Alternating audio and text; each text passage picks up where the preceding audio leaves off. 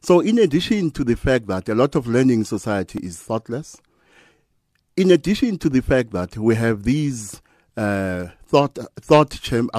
chambers, we are also contending with the problem of people in their search for the truth are not looking for the truth, but are looking for things which confirm their pre-existing bias.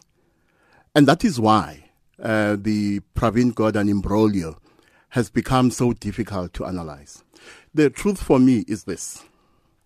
If we're talking about the Pravin Gordhan imbroglio, the truth is that the Pravin Gordhan imbroglio, in terms of how we're responding to it and how we're commenting about it, is neither about the rule of law nor principle.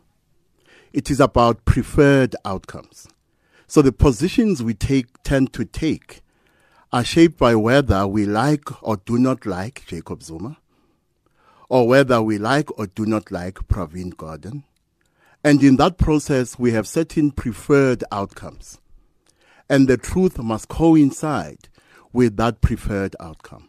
Now, when you see on this matter and other matters, different parts of the ANC calling press conferences with one part of the ANC insulting another part of the ANC, or one part of the alliance insulting another part of the alliance, it is very clear to me that in the past, we would have complained about the center not holding. There is no center at the moment. There is no center from which we can strategically respond to the challenges that face our country.